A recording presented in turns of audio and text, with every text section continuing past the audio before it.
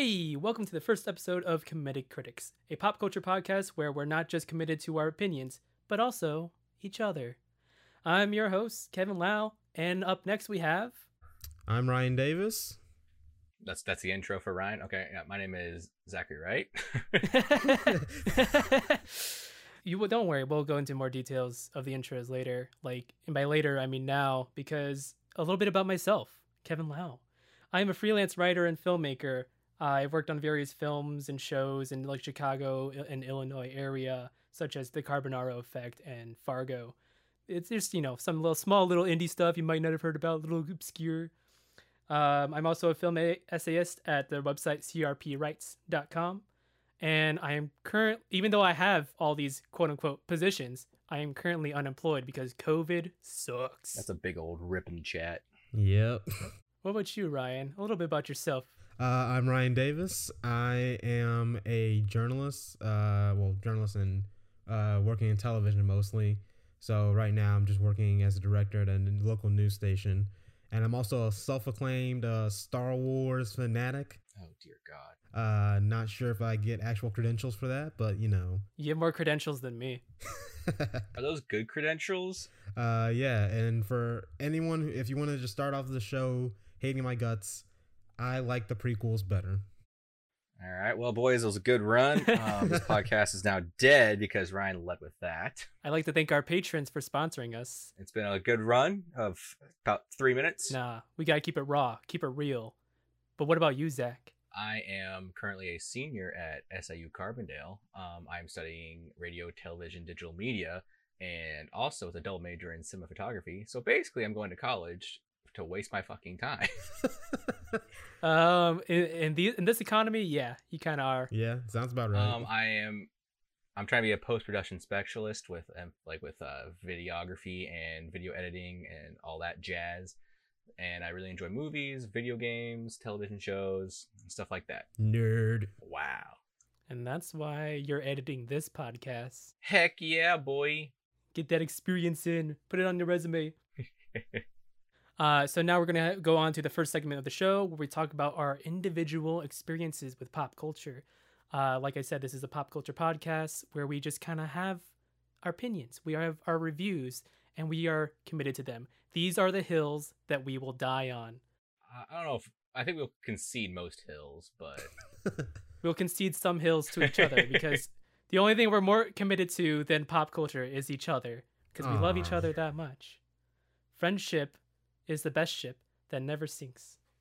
So I'm going to go ahead and go first with a little bit of what I've done recently in the past couple of weeks. So as some of you guys know, HBO Max released into the world. Right. It is fantastic in a library sense. For the actual functionality, it still needs a little bit more work. I still have problems with loading something using the app on my phone. Mm-hmm. I would have to constantly reset my phone. Seems to be a common thing going on. It's not available on Roku yet, which is unfortunate. So there's some licensing things that maybe HBO Max wasn't quite ready for. Interesting. But the library itself is amazing. There's so many classic movies on there from Warner Brothers in history. Every HBO show is on there. A lot of Cartoon Network selection is as well. The first thing, I looked at everything. It's got Criterion Collection remasters. It's got, this classic movie that I've been meaning to see because it's talked about in film school, but I never got around to watching it. It's got that one film I was shown in class but fell asleep through. right, yeah. But so the first thing I picked, of course, was the Looney Tunes show. Cinematic masterpiece.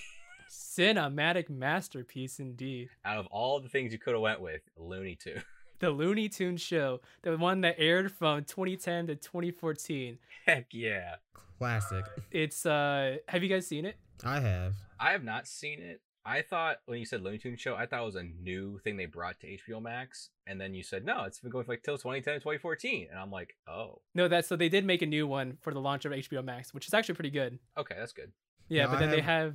Yeah, go ahead, Ryan. Oh, I have watched Looney Tunes show when it was on Cartoon Network. It's more like a sitcom style Looney Tunes show, where it's it's kind of more like Seinfeld with Looney Tunes characters. Yeah. It's very domesticated, but also has it's slapstick Looney Tunes moments. Interesting. The first season's a little rough, but then the second season they had to do like a major overhaul with the writing and like the character designs, and it's like works so much better now.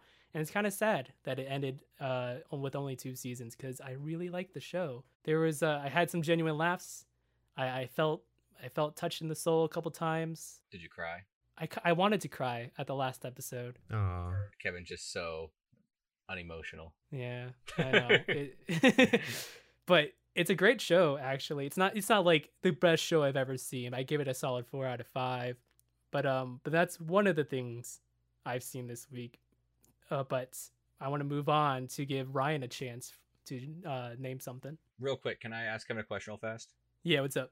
So, of all the things on HBO, how many things have you think you have watched since the beginning of it as it came out?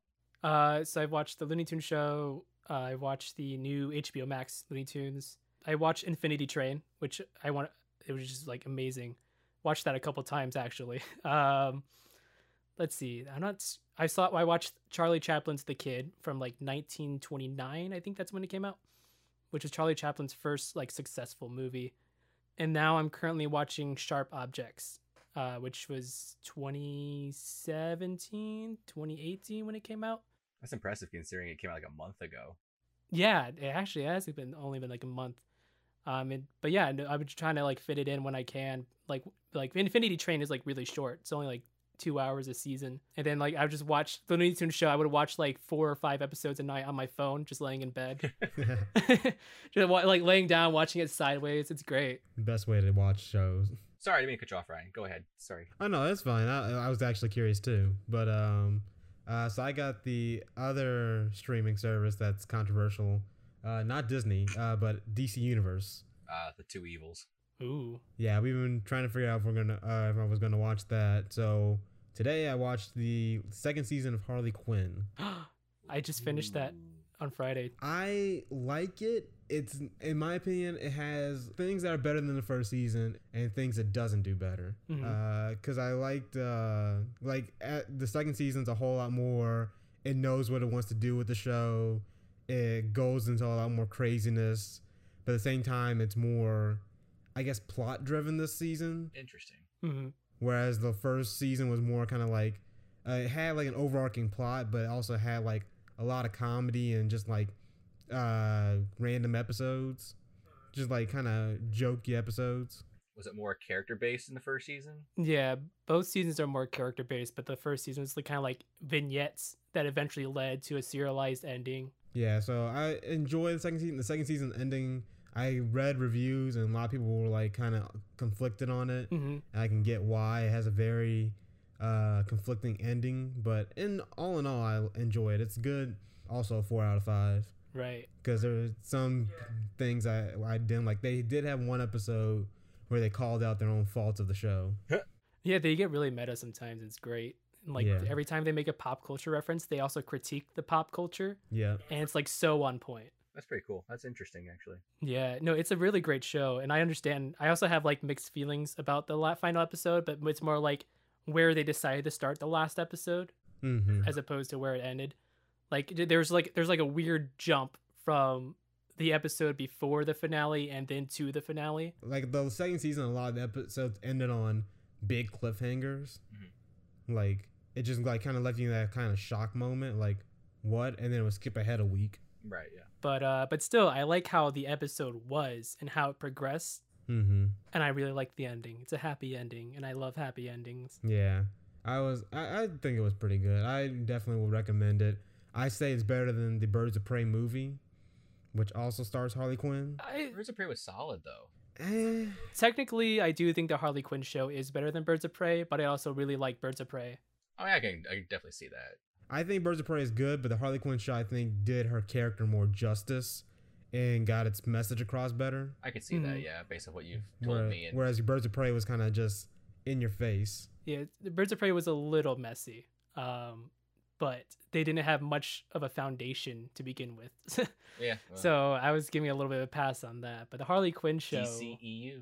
Yeah, they're doing something, all right. You excited for the Schneider cut, Kevin? I kind of am. Not gonna lie, like they released like. But at what cost? What cost? everything.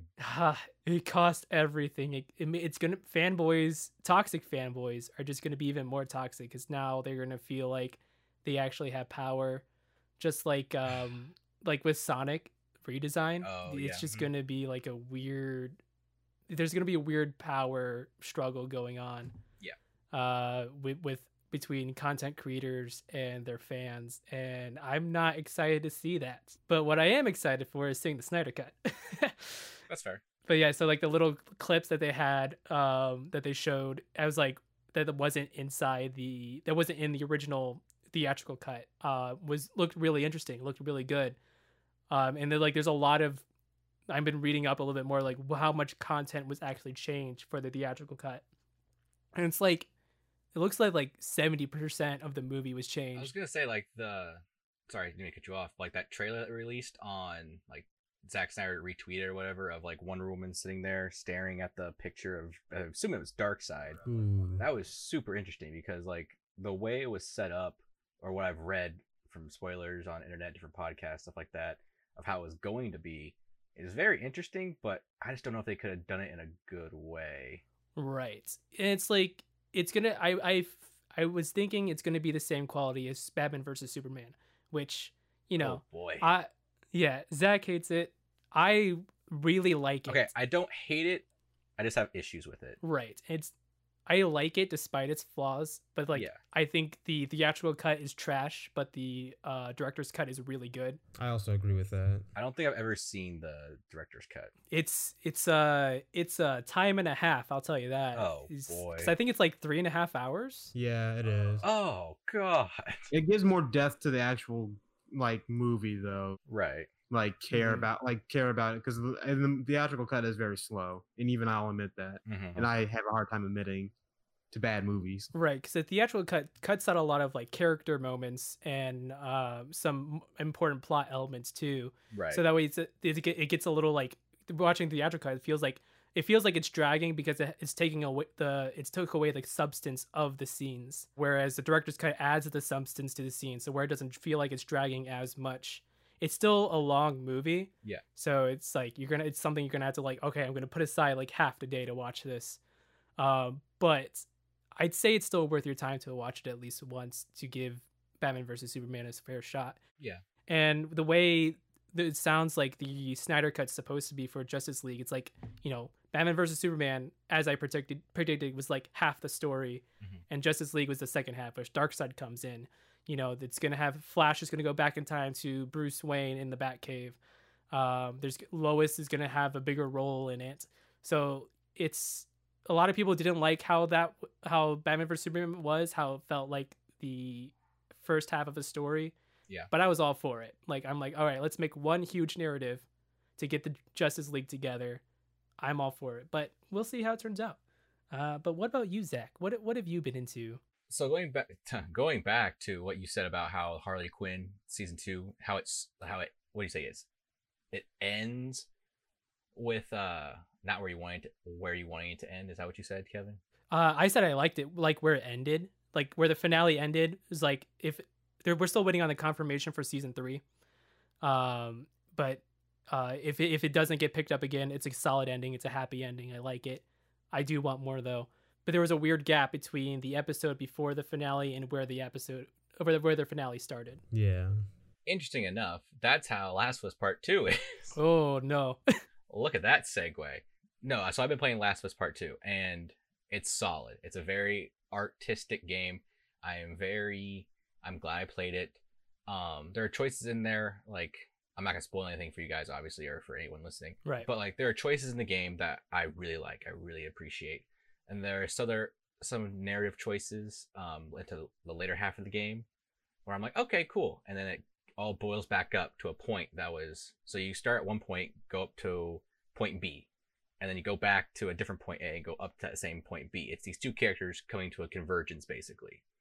And then it's basically like a time jump to a PTSD and then another time jump. And so it's kind of the last third act is kind of disjointed. Mm-hmm. I mean, I understand why it is, and when you play it, you'll understand like what I'm saying. But overall, it's like you don't want the main character to go back to these roots and go back and try and do that disjointed arc. So how it ended, I'm like, yeah, I understand you're beating me over head with the message. I get it, but it's so tastefully done. And like the fact that I'm saying that is the point they're trying to drive home in the game. They're like, yeah, of course, like that's what the point is. Like, we're trying to beat you over the head that violence is bad, revenge is bad. And this character doing all of these things, while granted it isn't a disjointed segment, that's how it is. That's how the revenge can be done and stuff like that. So yeah, I am very glad I played it. I'm hoping this is the last game. I don't think we need a part 3. I don't think the story will be there for a part 3. I think where it ends is a good place. Ellie dies? No spoilers, but since there was a spoiler online about that, I will say no, Ellie does not die. I will say they're gonna milk the hell out of that, though. I feel like that's what they're gonna do, especially. What? I disagree. I think that's what they do with Uncharted. And Neil Druckmann, who was the main writer for Last of Us 1, he's the one that came in and made Uncharted 4, if I remember correctly. Mm-hmm. Yeah. I think since Sony milked the hell out of the Uncharted series, I don't think Neil Druckmann's gonna want to milk the hell out of Last of Us. I don't think he'll make the story. I don't think he'll be the one putting the story for Last of Us Part 3, or if there's a Part 4, God forbid there's a Part 5, or anything stupid like that. I don't know if they milked it. Like, I'll definitely say it kind The of... Golden Abyss is milking it. Right. In my opinion, like with Uncharted, they kind of just milked more the fact that the third game should not have existed. It should have just been the fourth game. Right. That's what a lot of people's critiques about Uncharted. Like whenever I was watching Last of Us reviews, people were always comparing to Uncharted because it's the same company basically, and that's one of the things, like different rankings of the Uncharted series and how like Uncharted 4 or Uncharted 2 are like the top ones, followed by 1 or the other ones, and 3 is always at the bottom. Interesting. Because I've only played the first Uncharted and half the second one, so I still need to play through the whole series. People are very different about Uncharted 2. They either love it or they hate it. There is no between. I haven't heard a hate it for Uncharted 2. Yeah, me either. I've seen different rankings on Twitter, but I could just be in a different echo chamber. Maybe. But what rating would you give Last of Us Part 2? How many zombie heads would you give it? Zombie heads, infected heads, first of all. Oh right, sorry. PC culture. They call them infected, they're not zombies. That's yeah. Definitely see it's hard because I want to say 5 out of 5, but my gut reaction, because of how I feel about it, I have to give it a 4 out of 5 for it to be fair, because I would give the first Last of Us a 4 out of 5 too. Like, it's on the same pace as this first one. It's not better, it's not worse, it's just a different story and a different take on it. And I think it'll go down as the Last Jedi of video games for a while. Would you say, I know you were a big fan of God of War. Would you say this is better or worse than God of War? God of War is more simple and has less complication and doesn't have different like overarching 2 different main character storylines, basically like parallel storylines. I think God of War is easier to digest than Last of Us Part 2. That's why I said like Last of Us Part 2 is more of an art piece. God of War is just hands down a great game. I'd say I give the edge to God of War as a better game, even probably better than Last of Us Part 1, because it's it feels good when you catch the fucking axe for Kratos, stuff like that. It just feels good. And so like Last of Us, there are some clunky game mechanics. But yeah, so I think God of War is definitely better, but Last of Us Part 2 is kind of like, it's like the cinema of video games. Like God of War is a good movie, like kind of like Avengers, maybe even more like Dark Knight probably. But like Last of Us is like Whiplash or indie film kind of. Yeah, so more abstract, focus on narrative drama and all that. Yeah. But I know there's like, it plays with like moral ambiguity as well, where you have to choose between certain actions to take. Right. But I also know you have not played Walking Dead Telltale Season 1, which also plays around with moral ambiguity. Right, yeah. With the choices, forces you to make choices. But I'm not going to tease you about it. I was going to go back and say that like the 2 parallel stories in Last of Us are the same stories, just at different points in time. And so it's going back and connecting those points and showing how these 2 characters are kind of the same. I'm not sure what Ryan would agree, but I do suggest you try out Walking Dead season 1, just the first season. You don't have to go beyond that. Yeah, I agree with that. I agree. There are a lot of video games I need to play and a lot of different TV shows and movies, and my list is just ridiculous. Like, these things I have to catch up on. Right. I have to watch New Girl right now. I have to watch Full Metal Alchemist, which we'll get into in a couple minutes.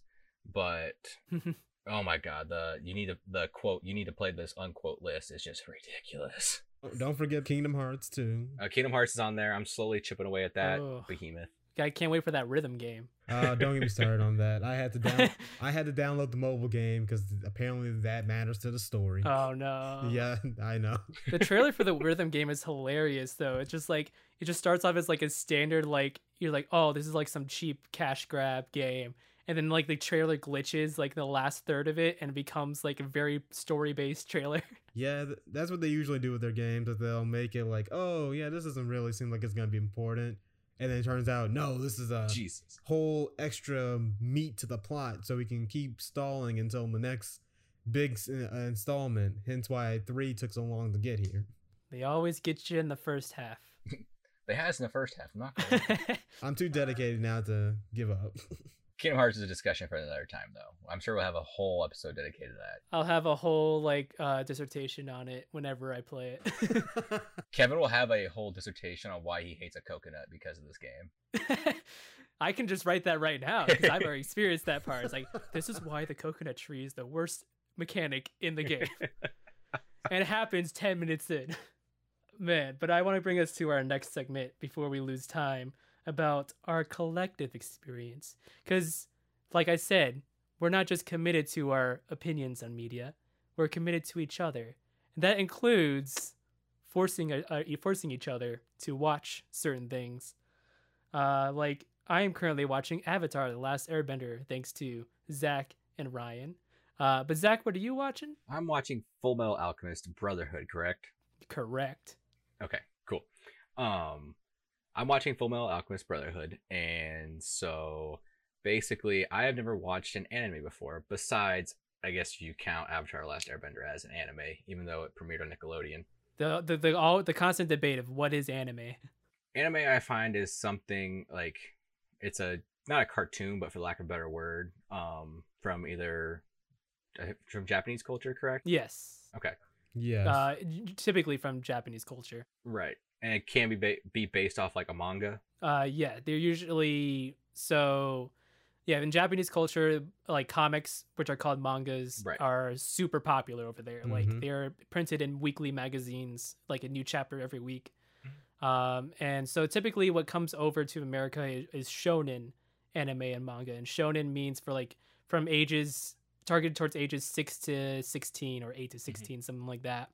So that's mostly what we see, because it's more like it's like a kid show here. Right. It's just like, they're just send it out overseas to get more money.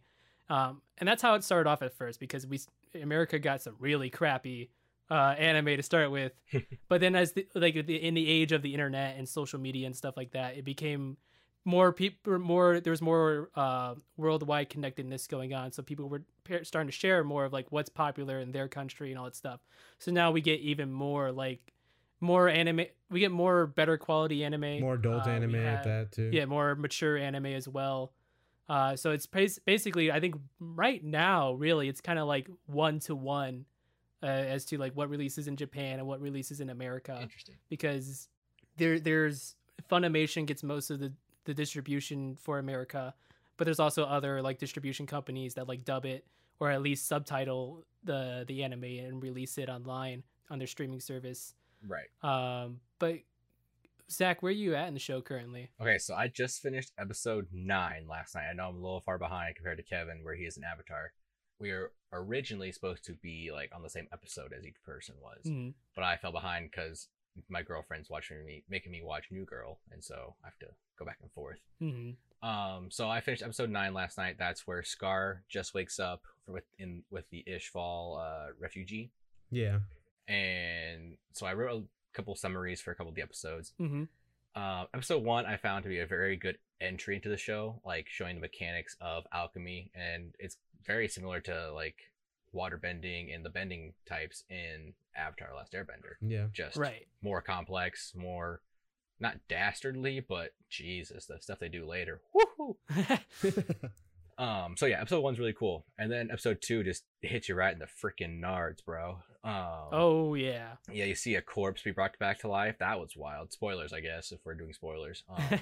My bad. I don't know. The show's been out for a while. It's fine. Right. So yeah, the backstory is just dark, and it just adds like this gravitas and gravity to the situation of these two characters, Ed and Al. And it's Edward and Alphonse, correct? Yep. Yeah. Okay, I just know by Ed and Al. It just shows how far they're willing to go, and like as people, how far they're willing to go to get to their goals. It adds more Mhm. character, in my opinion, to them. Hmm. And then while episode 2 hits you in the balls, episode 4 just takes your heart and does an Irish tap dance on it. Yeah. Yeah. I'm not gonna lie, I almost stopped watching after this episode because I barely could get through it. It was pretty dark. Yeah. Yep. Can you believe the target audience is 14 and up? Yeah, what the hell? People in Japan have a very higher tolerance for violence, and they can stomach it a little bit better. Right, I just sat through Last of Us Part 2, and nothing in that game made me question my moral ambiguity. This made me just sad. Yeah, you should see the adult shows. Jesus. You torture a lot of people in Last of Us Part 2, and I did not feel a single thing for those people. But Nina, I felt a lot for Nina. Yep. She was just an innocent child caught at the wrong place at the wrong time. Yeah, I guess. I was gonna say, is home really the wrong place at the wrong time? Well, yeah, that's a solid point. Good point. Had the wrong dad at the wrong lifetime. And wrong mom, apparently. So now, like, episode 4, I understand the stakes of the world and how dark and what alchemy really is, because later on, in a couple episodes after that, you figure out that if you want to basically get their bodies back, they're going to sacrifice a human soul. So that's pretty cool. Mm. Wait, so Zach, real quick, do you know what happened to Nina's mom? It said in the episode that Nina, like, she was another experiment by the dad. Yes. So I just want to make sure that, like, you understood that she didn't just like leave. Oh no, she was transmuted into some freaking being that we don't know what was. She was the first experiment that got the dad the license. Yeah.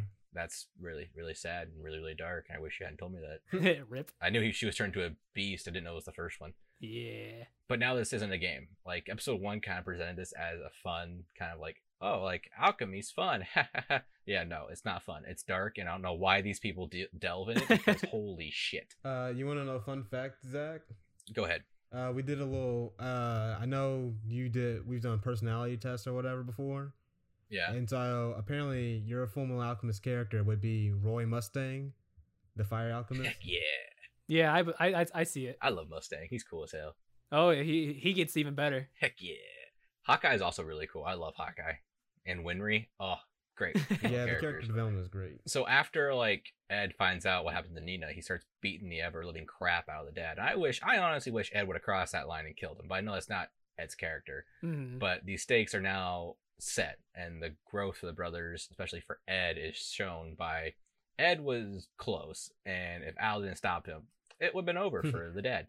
But then Scar comes in later and blows him up, so I was cool with that. Mhm. Yeah, because like with Edward doesn't like want to kill because he's one of the good guys, and alchemy is about Right. like what is the cost. The whole thing is like, what is the cost of the soul, and do we have any right to take souls? Right, yeah. And I found Scar to be a really cool character, and the Ishvalans being a metaphor for I'm right when it's the Middle East, right? The war in the Middle East. Yeah. Pretty much. Like it's not like a directly like anecdotal allegory of Right. the Middle East, but like it's a pretty close representation of what the creator was trying to get across. It's like a combination of the Middle East and also kind of Jewish culture.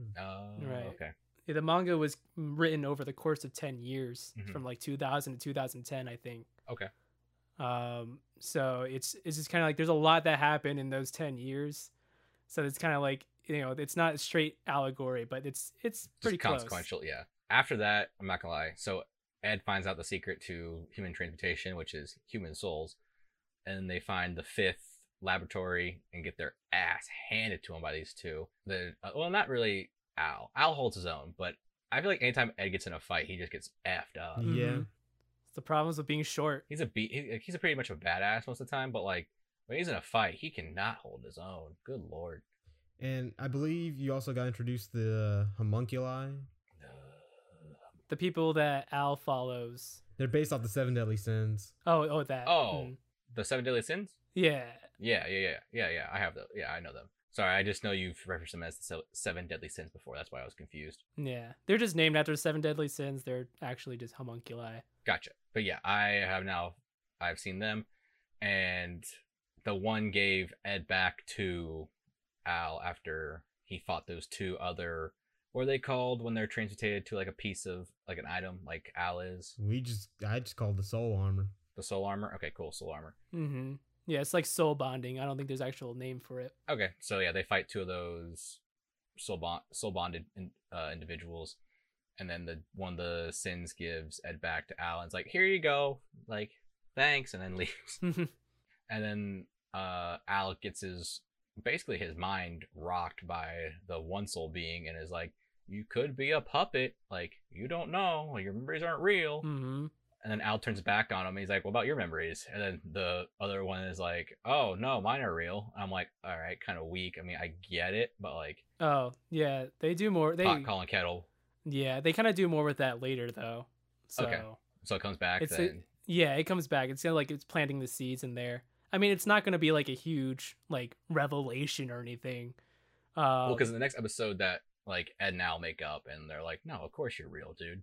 I have a good brotherly moment. Oh yeah, so okay, so you already saw the episode where like Yeah, I that saw that comes episode, back. Okay, yeah, so it's not like a huge revelation. Okay, cool. So I'm glad that wasn't a plot arc, because I've been like, oh, really having this drama right now. But yeah, that was a good episode showing the brother dynamic and how they always fight, and introducing the Ed and Winry love. I assume that's gonna happen soon. Soon. It's developed over the course of the series, which I think is probably the most organic love story I've seen in a TV show. Oh, it's so great. Yeah, there's going to be a real awkward moment. Can't wait for you to see it. Oh, great. Well, Al made a comment where it's like they fought one time. It's like, whoever wins gets to marry Winry, and Al's like, I won, but you didn't care. Or no, Winry shot me down. Yep. And I said, damn, that's rough, Al. Yeah. And then Scar wakes up in the Ishvalan refugee care. Yep. And that's where I'm at. I'm just gonna tell you now, the next 3 episodes are just gonna rock your world. Great. Actually, no, the very next episode is just gonna rock your world. Great. But like, so you're like on episode 9 or 10-ish. I'm starting 10. I just finished 9. Okay. Gotcha. So the first season is 12 episodes. So that's kind of like the first 12 episodes of Brotherhood kind of recap the original series, which dragged on really long. Mm-hmm. So really trimmed the fat, went through the plot points a little bit faster just in case people were coming back from the original show. Right. So after these 12 episodes, the show's pacing gets a lot better. Cool. And smoother. There's a lot more like sitting on dramatic tension, and there's just a lot more that goes on, a lot more character development. It's you're not even at the tip of the iceberg, man. Oh. I'm excited. Just be grateful that you only had to spend 1 episode with Nina and not like 6. Oh god, I would have cried. I probably could have finished it. I'm not gonna lie to you. Oh well, the first show is so bad. Yeah. I can't imagine. The first half is like a really drawn out version of the first 12 episodes of Brotherhood, but then after that, it deviates from the manga because the manga wasn't done at the time. Oh. No. So they just like made up their own second half of the show, and they Game of Thrones it basically. Awful. They Game of Thrones it. Oh god. Maybe not as bad as Game of Thrones, but it still left a bad taste in my mouth. Yeah. So what have you been doing, Kevin? Where are you at in Avatar: Last Airbender? So this morning I just watched the Waterbending Master, so episode 18, I believe. So I have 2 episodes left of season 1. Ooh. So far, like, it's been a little bumpy ride getting here. How do you like Master Paku? Master Paku, that's the mentor that trained him in this episode, right? Yeah. Yes. I knew he was going to be, well, spoilers. A jackass. Yeah, well, yeah, I didn't know he was going to be a jackass, but I knew he was going to be, when it was like, oh, like the woman like noticed Katara's necklace and recognized it. And like talked about how like a guy was left. It was like, it's Master Paku. Yeah. Like Master Paku was the guy. That's why he's a sexist pig. Because he got rejected by a girl. How about that? but overall, that episode itself I thought was really good and really well done. I liked Sokka's flirtation with the princess, and am interested to see how that goes. It's rough, buddy. I've seen the meme, so I kind of guess what's gonna happen. Did you like that, Ryan? Yeah, I heard it. I was cracking up over here. I've seen the memes, so I kind of know what's gonna happen. You know where it's going. I just don't know how. I feel bad for Sokka though. Wait, Kevin, I do have to ask. You never saw the last Airbender movie either? So I did see the last Airbender movie. Oh. But I don't. You and Jordan, what the hell? But I have it. But like I don't remember. I only remember like a couple shots from it because so like a brief history of like why I haven't seen Avatar: The Last Airbender until now. 2005 when the show came out. That was when my parents cut cable, and I was only like 9 years old at the time. Okay. So like we were just it was just like a tough time in my family's life. We just had almost no money. Understandable. So like TV was just kind of like not a thing at that time. I used that time to read a lot of books. So then later on down the road, once my family became much more financially stable, I was utilizing the library more for renting DVDs from the library. I was watching shows like Lost and all that stuff. I just never thought to go back to Avatar because it's just like I knew about it. I knew people liked it, but it wasn't like, something like, oh, this sounds great. I really want to watch it. Yeah. It's kind of like, oh, it's a thing that exists. I'll maybe get to it sometime. It is my favorite cartoon or my favorite like childhood TV show probably ever. That's a lot of like our generation. Yeah. Like it's like the first real show I think that they watch. That's my theory currently. More on that in a bit. I agree. Yeah. So like it wasn't until I went to the university with Ryan and a year later you, Zach. Right. That like the show started coming back on my radar, because Ryan would host the Avatar: The Last Airbender marathon in the hallways or in his dorm. Right. And so like I would sat in and watch like 2 episodes, but they were both fillers. So I was like, maybe the show isn't for me. So I just walked out. Then I watched like the end, and I didn't watch any of Legend of Korra, but I watched like the last episode. Like that's the only episode I've seen. So I know how Legend of Korra ends, but it was like, that doesn't seem as good as like people are saying. But like, Ryan and like you guys were trying to convince me. Well, maybe not use that because you haven't seen Legend of Korra yet. But I watched season 1 and 2 now. I just have 3 and 4 left. Yeah, but Ryan and co were like, hey, like Legend of Korra is actually good. It just doesn't have a strong finale. Like, all right, well. I gotta see season 3. The season 3 is the best season out of the entire series. 4 is the very controversial one. Oof. Understandable. Yeah, I'll let you guys make your own opinions about it. So how do you feel about it so far, Kevin? I like it so far. It's nice that I started at the beginning. Like now that it's on Netflix, I have no excuse anymore. Right. But I like even though you know what, it's on Netflix, I'm gonna buy the Blu-ray set. So I bought the Blu-ray set with Avatar: The Last Airbender and Legend of Korra. I just don't have my own personal Blu-ray player, so I still watch it on my phone or laptop. Yeah. But I do like it so far. It's a little, like I said, it's a little bumpy. The first 2 episodes for the pilot I think are really fantastic. They're very strong. I'm currently writing recaps right now for crprights.com that are releasing. I send it to them on a weekly basis. I should be having 3 of them like coming out, releasing what's the word? Sequentially. Sequentially or something like that. Within the next few days. And you're doing like 2 or 3 episodes in one like article, right? Yeah, now I'm averaging 4 episodes per recap. Cool. So it started off like, because when I first started, like I had like longer discussions with it, with each episode. But then it's like when we got to like filler episodes, that's just like, whatever. What do you consider a filler episode so far, Kevin?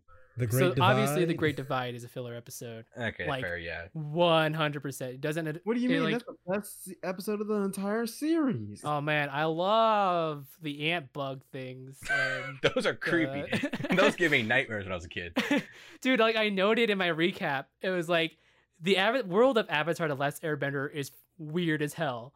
Like there's so many high concepts going on because like Platypus duck. you get platypus bear. Yeah. Like it's just like not only do you have the high concept of like you can control the 4 elements and each element can control like different variations of the element, like water can control fire, no, like fire can control lightning, Right. and I'm pretty sure like water controls blood, and all that stuff, and then like you have these spirits as well, that like just kind of like just show up, and there's a whole spirit world. Yep. And then you also have weird animals that are kind of like morphed beings of what animals we know. The animals are just hybrids of real life. Yeah, that's all it is. It's like they aren't anything special. They're just like a platypus bear. Yeah, or like these giant ant things, and are like a flying bison. You gotta appreciate how much detail and work went into building in a world like that. Oh, heck yeah.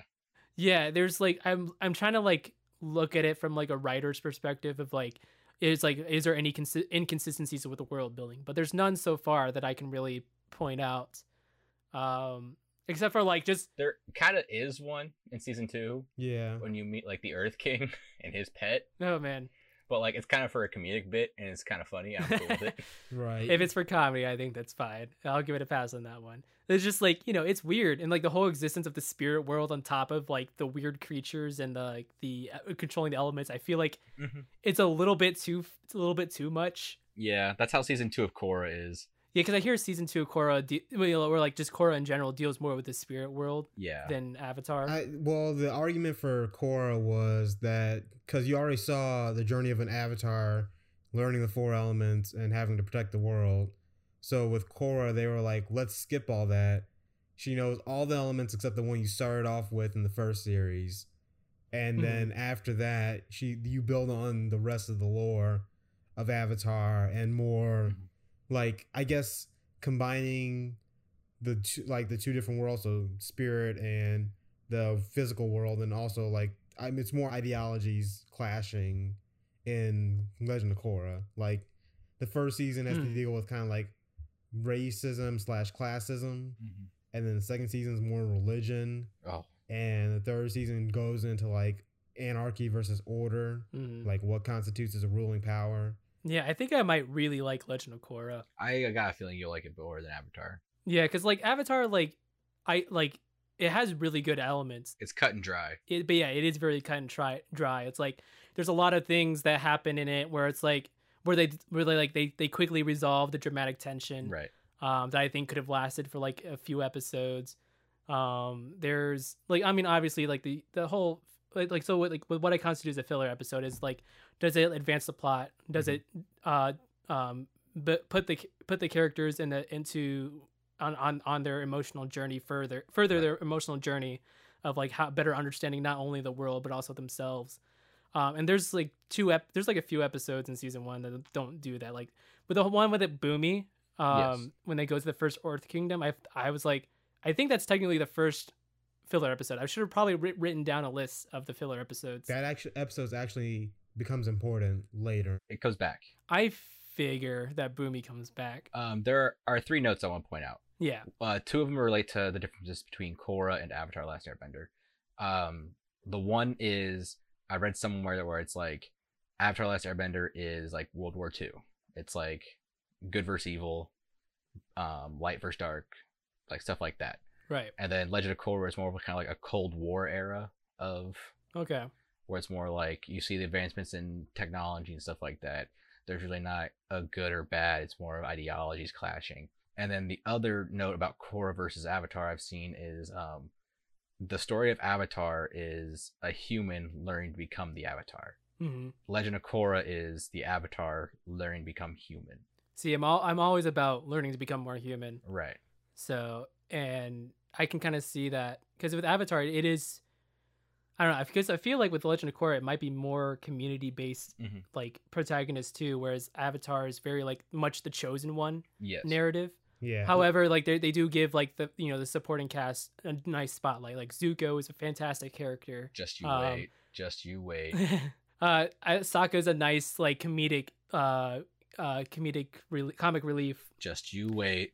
Just you I feel wait. like Katara gets sidelined a lot though. Like she has her moments that are legitimately great, Yes. but then there's like a lot of episodes where she kind of just is just there. Season 1 like is very more kid oriented, like it's very like just staccato plot lines, where season 2 and season 3 start getting more into darker stuff. It starts becoming like a more tight knit plot as it Yeah, goes I agree. along. Where season 1 is like, here's our adventure of the day. Hmm. And I think once they get to like the water tribe in the north, like the Master Paku episode, the Waterbending Master, that's where Katara really starts to shine. Obviously, where she's like, Right, "F the system and the patriarchy," and she goes off and just kicks his ass. right.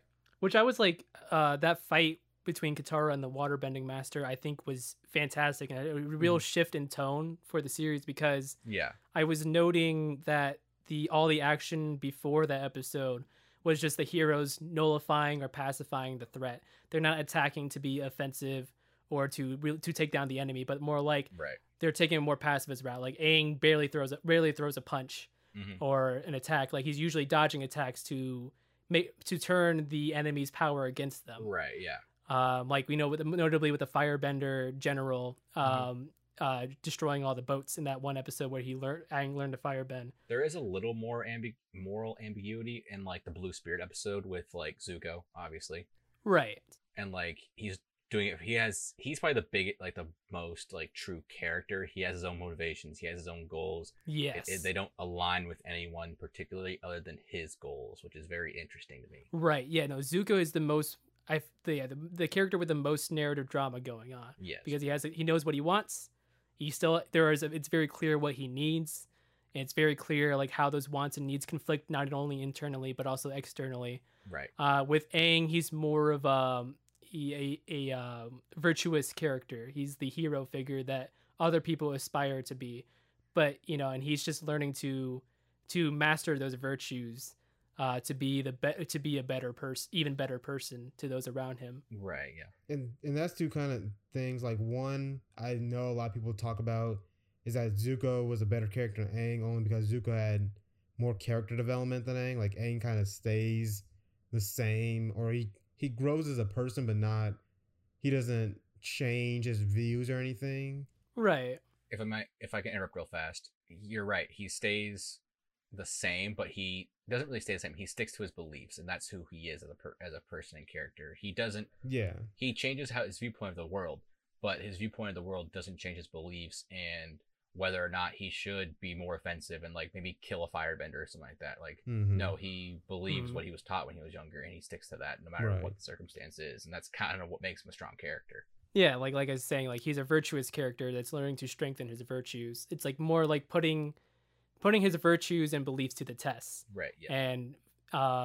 And how strong Aang is to his cores, which is like what you do with a hero. That's the Superman story. Yeah. Like Superman learns to be a better person by mastering his own virtues and how he can use his strengths and fix his weaknesses to help to better the world and society.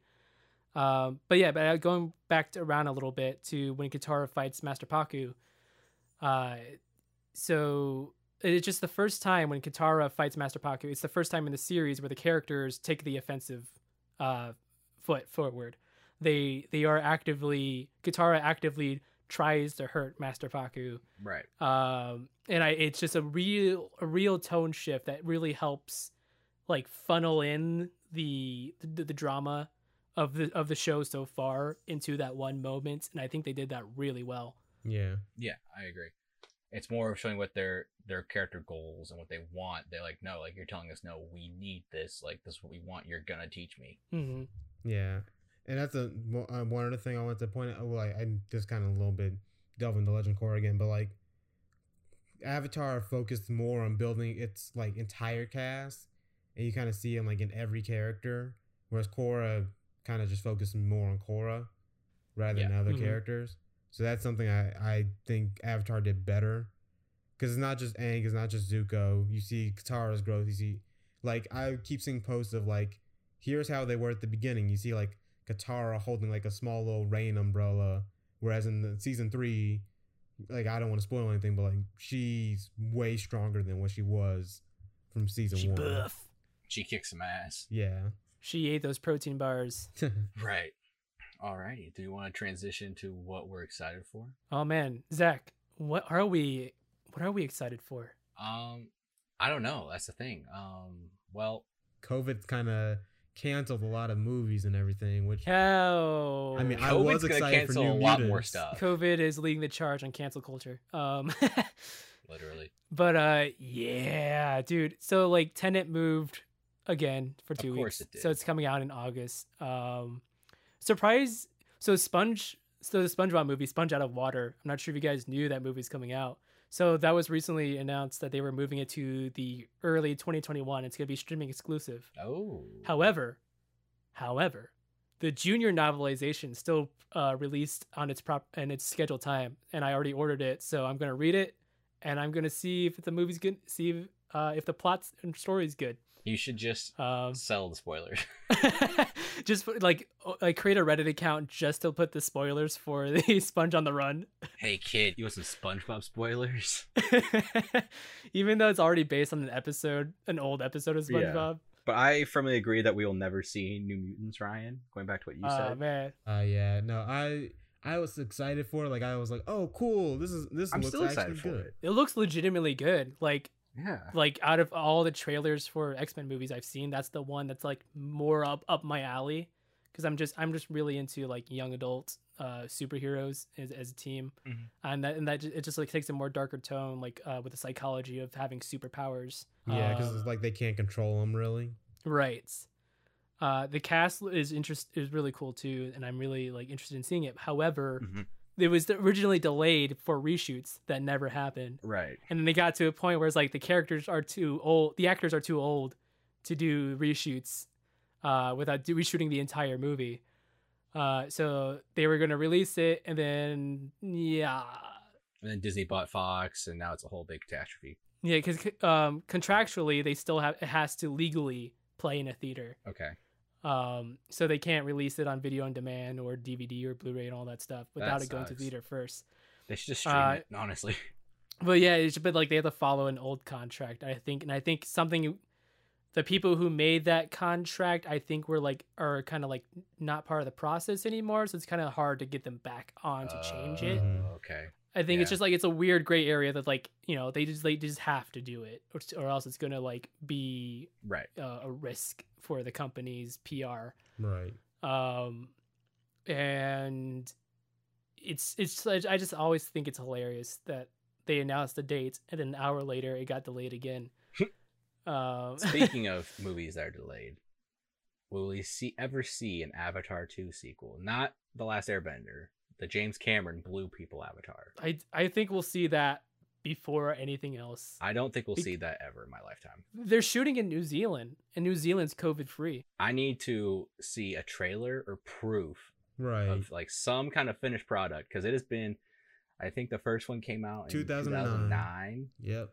So it's been 11 years. I Yeah. mean, I get it. Like Last of Us Part 2 took 7 years to come out. Sure. Yeah. But like James Cameron's been a busy man in the depths of the ocean. Frankly, I don't want to see Avatar 2 at all. I mean, I don't even like the first one. I don't care for it. They took the name Avatar, so The Last Airbender had to be called The Last Airbender. Well, Yeah. man, good thing that one wasn't called Avatar either. Correct. Yes. Yeah, no, like I think the only other thing I'm excited for, I know they released the trailer. They finally gave a release date for The Boys season 2. Oh yes. Yeah, it's coming out in September, so I'm excited Heck for yeah. it. Season 1 was phenomenal. I think season 2 is gonna just do as well. I still need to watch The Boys, but it looks Yes, really you good. I've been do. hearing a lot of good things about it. 8 episodes of That greatness. should be your next thing. That's the next thing after Avatar: The Last Airbender. Yeah, Legend of honestly. Korra? Nah. The Boys. Any closing statements, boys? What should we force Ryan to watch? Yeah, you guys still haven't chosen for something for me to watch. That's a good question. Nothing like super like long. I know Kevin mentioned Doctor Who once, but I'm like, that might take my entire lifetime. It could take a while, but it's on HBO Max, so That is a good one, actually. Not like the old ones. You just gotta start with the. Well, okay. Am I watching like one set of the Doctor, or am I watching like? so I mean I gotta look up what's on HBO Max. I think it's just the new series on HBO Max. I don't know if they have the classic episodes. Okay. We'll fill you in. Yeah, we'll message you once I look up see what's available. But basically, like the first season that we start you off with is gonna be rough as hell.